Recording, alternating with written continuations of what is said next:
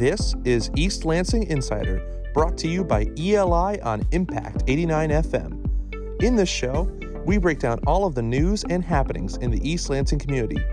And now, today's East Lansing Insider. Hello guys, and welcome to another episode of the East Lansing Insider. I'm your host, Andrew Graham from East Lansing Info. We've got another exciting episode today. I'm going to be getting into quite shortly an interview with the proprietor of the two 7-Elevens in East Lansing, Ali Haider, and we have an interesting discussion about what it's like to run that convenience store, the 7 years he's been running it in East Lansing, and sort of the challenges of COVID, the challenges of how things have changed in East Lansing, and just what that's like. So we're going to get into that really quick, and then a bit of a news update from myself at the end. So I hope you enjoy, and we'll get into this interview with Ali. I'm joined now with Ali Haider. He is the owner of the 7-Eleven in downtown East Lansing. And actually, Ali, correct me if I'm wrong here. Do you own the other 7-Eleven that's on Grand River? Yeah, I own both of the location in East Lansing and a few more. Gotcha. So Ali, first of all, thank you for joining me today. You're welcome. So, like we mentioned, you own a few 7-Elevens in downtown East Lansing, and I think that's kind of, we think about business owners in East Lansing, and it's very easy to think about the local businesses, the, Pinball Pete's or whatever, but you're a local guy, you own a couple businesses down here, and so I don't want to give the illusion. I think people think 7-Eleven and think national company and don't think there's maybe a local person attached. So I think of course. It's actually locally owned and operated, and East Lansing is great. Actually, I've been living in East Lansing. I used to for 17 years altogether. Recently, I'm not there anymore. But East Lansing is a city, as a town, it's just full of life, with all the college kids around there, and it's just fun. And I think I enjoy working personally in those both stores, and especially the game days and all that. So it just brings like the young man out of you. So I get that. I'm at an age where I miss being like at that student level, and you go in there and you be a part of that. No, I get that. It's a nice little slice of the things we miss as we grow old. Yup, definitely. How long have you been in operation in East Lansing? So East Lansing, I think the old location, which is at 311 Grove Street in the middle of downtown, that one is actually 7 years. And the new location, that is actually 2 years now, because we built a new one. The old location was a previous owner, and then when they decided to renovate, they don't want to be a part of that anymore. And then I did not purchase from that owner. It was basically purchased as a new location. Gotcha. And so I guess you kind of touched on it a little bit, the sort of unique aspects of East Lansing and the sort of game day vibes and stuff like that. What are some other, I guess, aspects that are specific to East Lansing? And maybe, I guess, 2 years isn't a huge amount of time, but any differences kind of between the store that's downtown versus the one that's about a mile downtown, and a half the other, the downtown actually are the most, you can say, is surrounded by the bars. And if you ever go into that location from 11:30 to 3 o'clock on any day, not just Friday or Saturday. I mean, we're the only place open serving food, and our prices are very low compared to like other places that open at that time. So you will see like people lined up. Like, it's huge impact of like people coming out of bars at tradition. I'm going to go to 7-Eleven, grab a slice of pizza. I'm going to get a taquito or some wings, or in the nighttime, bag of chips, whatever. Yeah. Other store, we don't have like that tradition. So we don't have people coming at 2 o'clock. So, and due to limiting of staffing right now, whatever is going on, that location is not 24 hours. It was 24 hour, but for like few weeks, we are closing it down, because a lot of people with the variant are getting sick. But other than that, like, they're both pretty comparative. We mostly target our MSU students and what are their needs, what they like to have, so based on all the selection we make to carry or not carry of a product is totally based on what is convenient or what is in demand from students. Right. Makes a lot of intuitive sense, but it's kind of fascinating to hear that. You touched on it just now with the staffing and obviously dealing with another wave of COVID, all of us. How has that been for, I guess, your business? Very much one that relies on customers coming in, buying things and Yeah. leaving and interacting with a clerk. How is that? How has the pandemic, I guess, affected business for you guys, and how has it changed from, March 2020 to today? Oh, it's actually a huge change. And to be honest, it was not easy because anyone who has a business in East Lansing around downtown, they depend on students.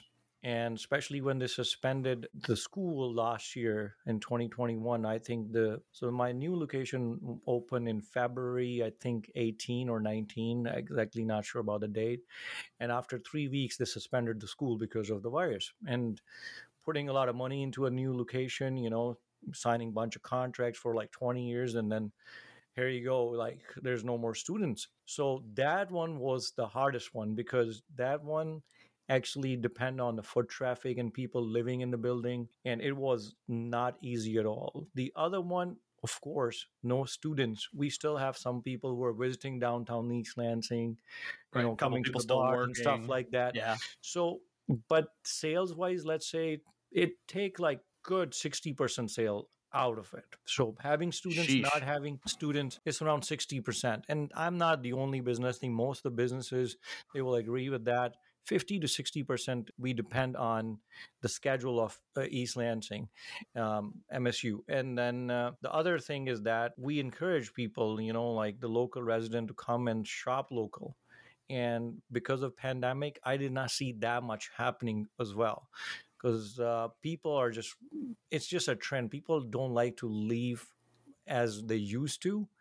And then once you add the DoorDash and all these delivery services, so we picked up some business on that side, but it's not at a point where it can replace the actual customers. Right. So maybe 4 or 5% we have like now DoorDash and Grubhub and all that, Uber Eats and stuff like that. But the last 2 years, it's not been easy at all. If I don't have other locations or other businesses, it will be hard for me to even survive. Right. I know we've talked in the past, and you mentioned, I think you have some other stores in the Grand Rapids area. Correct Yeah, me if I'm wrong on that one. I have one in Perry, Okay. which is like 20 minutes from East Lansing, and I have one in Zealand, which is Okay. close by Holland. Gotcha. So those two are gas station, and they're right off highway. They're big volume, good stores. Gotcha. So, Yeah, I would think. Well, how does, and I guess that kind of leads me similar question in comparing the two East Lansing stores. How do they compare? I guess they're very different. And you've mentioned of the two East Lansing stores are very driven by students and sort of traffic up and down Grand River and stuff like that. How so do those vary from the other they're ones? totally opposite, like totally opposite. So, for example, like Friday and Saturday night, East Lansing stores, that's their peak hours. Like they pick up after 8 o'clock. In the mornings, East Lansing stores, they're dead. There's not a lot of Right. people getting donuts or coffee. It's just like a dead, like there's all nothing the in there. students are in bed. Yeah. Yep, especially like on a Sunday morning or a Monday morning. So Yeah. there's a funny thing I would like to add. So Friday and Saturday, most of our sales are beer. We sell a lot of it Friday and Saturday, beer and wine. And then you know what we sell on Sunday and Monday? We just sell a ton of Gatorade and water to get those people out of hangover. So it's just a Yeah. cycle. Friday, Saturday, beer and wine. Sunday and Monday, just Gatorade. So our sales are mostly like that. Over on those gas stations, they're morning crowd. Like there are people getting donuts, coffee, pack of cigarettes in the morning. They start getting busy at 4 or 5 in the morning. On their Here, commute. Yeah. we start slowing down at 4 or 5 in the morning because totally opposite hours. And then other than that, demographic wise, it's just depend like what kind of weather we are in, what kind of area we are in. So if there's a lot of snow, it will slow down. It will not impact in East Lansing. If there's a lot of snow, it doesn't matter. People are walking. You still see them like, out there, snow, rain, they're there. And what else I can say on this one? I guess like that's not a whole lot change. Just Right. some weekends and some mornings. That's a big difference. Very less dairy. I actually encourage students to use it because when I see my dairy sales and I look at it, I like hardly drink any milk. And if you look at those stores, you sell a lot of dairy. But I think like Huh. our new generation, they don't like to be a part of dairy in the morning. So me as a person, I prefer like having some dairy in breakfast, but not in East Lansing. No dairy at all. That's an interesting trend. I know I am partial. I need my half and half in my coffee, so I'm a little bit more on the dairy side. But that I guess that makes sense with my college experience. I know there was soy milk and oat milk and stuff that started to get offered in the dorms a couple of years ago. So I guess that kind of tracks with what I know about my peers. You touched on the sort of the cyclical nature of the buying and the sort of how you would stock and what you're noticing selling from on a kind of weekly basis. The sort of Friday, Saturday is selling stuff for parties, Sunday, Monday selling stuff so they can recover from parties. I would assume there's also sort of a seasonal cyclical change where the summer is relatively dead, or does that get kind of replaced? Does the student activity get filled in with some other sort of activity, or is it just kind of tick down in the summer and then pick back up? Yeah, so summer we are actually very, very same thing. Like anytime there's no students, like I said, 50%, 60% sales drop. So summer we are very, very slow. Also, like after Thanksgiving, after finals, when students leave. So a month of winter, then you have spring break, then you have summer break. So these breaks very, very slow. And sometimes we have like a mix of staff. So then your local employees, they will stay, and then Right. your employees who are student, they will go. So we don't have to cut down the labor, we can adjust it Kind of by the mix. self balances. Yep, Yeah. it's Alan Web. So when the slow time come, student employees will also leave with the student customer. So I always like to have a mix of it. Plus, it's a good experience when you're a student to work in a convenience store. So you kind of like have an idea of like what people do nowadays, or what they eat, what their patrons are, what they're into things, and a lot of new products and stuff. So it's always good to have like experience when you're a student of something Oh yeah. like that. Oh yeah. You see it. I would imagine you guys see quite a bit of everything Oh in the yes, East Lansing 7-Eleven. especially the Grove Street location where it is, and at 2 o'clock. The uniqueness about that location, it's the only location with a parking lot. If you notice in East Lansing downtown, there is Or no other business non-metered, right? Yeah, it's free. non-metered. Yeah. And so it's actually the only business where you can just go in your car, get something in and out in 2 minutes. And other businesses, you have to first find parking or a parking plaza, and that's the only one. And then a lot of time people ask me, do you want to upgrade? I'm like, no, I don't want to upgrade to like a newer building or a newer style, because if you do, it will not be any convenience for the customer. I mean, that parking lot is the only parking lot over there.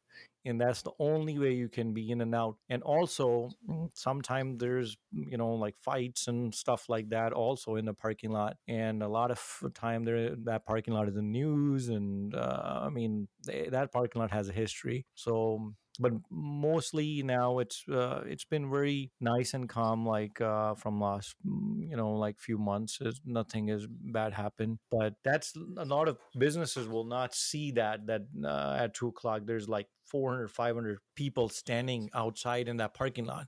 Sometimes you cannot even take your car in or out. You have to wait because there's like 200 people standing in the parking lot, and you want to take your car out in the nighttime after a bar rush, you can't. So our Right. timing, we schedule our employees based on like, we normally schedule them at 3 o'clock instead of like 2 o'clock, because 2 o'clock is just hard to like be in and out. Right. No, the bars get out, and that's Yeah. sort of that wave of people just kind of floods out and moves back towards the Bailey neighborhood and or Oh yeah. campus or wherever they're going. Now that makes complete sense. I did like the point you made about that parking lot. That parking lot definitely does have a history. Many a cases I've been in downtown East Lansing at night before, and it's not uncommon to see a police cruiser nearby. Yep. I mean, in part because the bars are all right there and they're going to be there anyways. I wanted to ask you, the crowding in of people brings me to a point I'm thinking of from a recent city council meeting where Lieutenant Chad Connolly with the East Lansing Police Department was talking about how the sort of new development downtown and the new buildings that have come up have kind of funneled more activity and pedestrian activity into the sort of Albert Street corridor and kind of along where your business is. Have you kind of noticed any change with the nighttime traffic patterns over the last 7 years is how long you've been operating that store? So I guess, is that something you have been able to notice at all, or is that just sort of incidental? Is you're busy when the bars are going and the students are here, or you're not when they're not? Yeah, so with the new development, I think like they're not fully occupied yet, and especially the senior housing, we have some regular customer that live there, across the street, but mostly like I think once like it's fully rented out and people start living, so definitely. But other than that, that East Lansing area has just been East Lansing forever, man. It never slows down. Every time when the students are back, it's full of life. So when there was nothing there, we still have those people. And with this new development, yes, there's certainly more people. Plus, it gives you a feeling of downtown now. So once you come in the nighttime, you feel like you're in a downtown. Before it was a little different. So a little more collegey. Yes, Yeah. exactly. So I think like it definitely have bring some people, but not what it should. But down in a few Right. years, we'll have a lot more potential over there when all the houses are full and all the apartments are rented out. And I mean, there's a lot of new development, and people like to live in there. They prefer living in an apartment instead of a dorm because you have a lot more variety, you have a lot more freedom, and then sometime some family and friends can come in. They can stay with you for the weekend and stuff like that if they're visiting. So a lot of students I see like they prefer living in apartments. The other thing I would like to add is all these new businesses that are with that development. Like we across the street from me, we have some new businesses open. They're doing great too. So it's not like Right. opening, as a business owner, you worry about, hey, something opening across the street is going to slow you down. But that did not happen. Right. So I think it was the new development and the new business actually draw more people, and it actually kind of like divided out the Net crowd. net And positive. nobody can say in East Lansing that I have less people than last year, or now I have more businesses. I'm having like less. Right. According to me, like I think like more businesses, more people, so it just even out. But now we at least have like 6 or 7 more businesses that we never had them. In 2 3 Right. years, we never had those, and they're all doing good. Right. On that, and just a variety too. I mean, you can't have 8 coffee shops in a row, but it's Yeah. you have Barrio, you have Foster's, you have Jolly Pumpkin. They're all 3 new businesses, 3 Yep. different businesses. So I think that's a very good point. And the net gains are far going to outweigh any competition. Yeah. I wanted to ask. No, go ahead. Sorry. So like when you're talking about coffee, like the other thing is like that my coffee sales actually picked up more. I'm not sure why, because I was thinking about it. It's just the price point too. So students like they notice these things. So when they know at the 7-Eleven they can get a cup for $1.50, versus I'm Right. going to pay $6 7, and they have to budget themselves, especially if you're a regular coffee drinker. So these are the Right. thing also. So I think East Lansing at a price point, I don't want to see East Lansing in the coming years that it's set at the price point of like a New York City or a Chicago where you're buying like a $7 8 cup of coffee, because it's good to drink like that kind of like coffee, yeah, once or twice a week, but not everybody can afford spending $300 a month on coffee. Right. So that I think this is the reason too, because my actually coffee sales, they boosted up since then. Huh. That's fascinating. I wouldn't have necessarily pegged that, but I guess that makes sense. If it's a even within the same product you're selling, it's still sort of not quite the same just because it's a different price point and it's kind of a different option. The last thing I wanted to ask you about, and I know I talked to you about this in the past, I think it was last summer, about the Albert El Fresco and the closing down of that portion of Albert Avenue. I know this is something that you were not very much in favor of, or at least in sort of the way it happened, in part because of the parking lot, like you mentioned, and closing down Albert really restricts traffic and how people would be able to get down to Park and go to the Grove Street 7-Eleven. It seems like it's going to come back, or it seems likely it will at least be proposed to come back this spring. I just wanted to ask you, I think you're very much in the vocal minority on this one of being someone who wasn't, I don't think I don't want to say that you were against the idea, but it was not something that you found to be just great, which I think a lot of people did. So I just kind of wanted to ask you about why it affects you and how it affects you, and sort of how that balance works. If you ever look at the map in East Lansing downtown, so basically I'm on a corner of Grove and Albert, right? Right. So it's kind of like you can loop around. Like you can enter from Grove and you can exit at Albert, or you can enter from Albert or exit at Grove. And a lot of businesses, my neighbor businesses, for example, like Hopcat, like if they have like deliveries coming on a big semi truck, I have big deliveries coming on semi trucks. They cannot back up. We actually have to call police department sometime that they need help, like backing up. How are they going to come and bring us the product? Because a semi truck, like a long base, they cannot back up or make a U-turn, right? No, yeah. So first of all, and it's not just me, a lot of other businesses were having a hard time receiving their deliveries. Like that is something we heard about. So, I mean, a semi truck cannot come into downtown. And most of the businesses there, the bars like Hopcat and stuff, they have like big semi truck come. They have big beer truck comes too for their delivery too. So delivery was a major issue. Secondly, if you see as a customer, you don't like to make a U-turn. So I proposed them. I said, if you want to open the area, that area should be between MAC and Grove Street. So, because let's say if you're coming in, you make a right from Grand River to Albert Road, and from Albert you can make a left on Grove. So there's like a U turn, Right. So if anybody can bring delivery in, anybody can in and out from one side and out. I see what you're saying. So exactly. if they keep that area open between, like don't block it after the Grove Street. So I don't say just don't do it at all. I said just do it after, the Grove Street. So at least semi trucks, they can just make the U-turn. Also, right, so for keep customers, the inner portion closed. Yes, I see what you're saying. And then the customer, like, they don't have to like come around to one spot. They can in and out too. Plus, it will give customer access to both parking plazas too. If you think, let's say, if the road is blocked and you parked at one parking plaza, and now you have some friends, they are parked in other parking plaza, they cannot do that. So they have to loop around, go from the other side, come back to access, which those parking plazas are right next to each other. So this is not only going to be good for businesses, also we have a lot of traffic come. And in the last, I'm the only business with a parking lot. And they need to understand that we can build buildings there too. We can make a modern apartment complex, but it will take the convenience away from my customer, because now they have to park in a parking plaza just like other businesses, and then they have to park their car first, and then they have to walk to a business. And that's the uniqueness of a business. I don't want to take it away, and I want to keep the parking lot as it is for as long as I'm there. Right, that makes sense.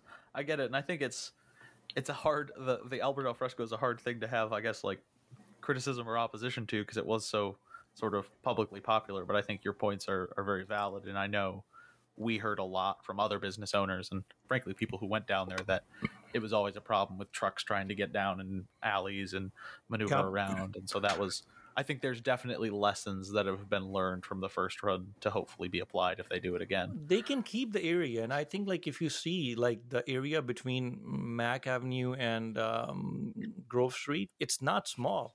So no, that's a pretty sizable chunk.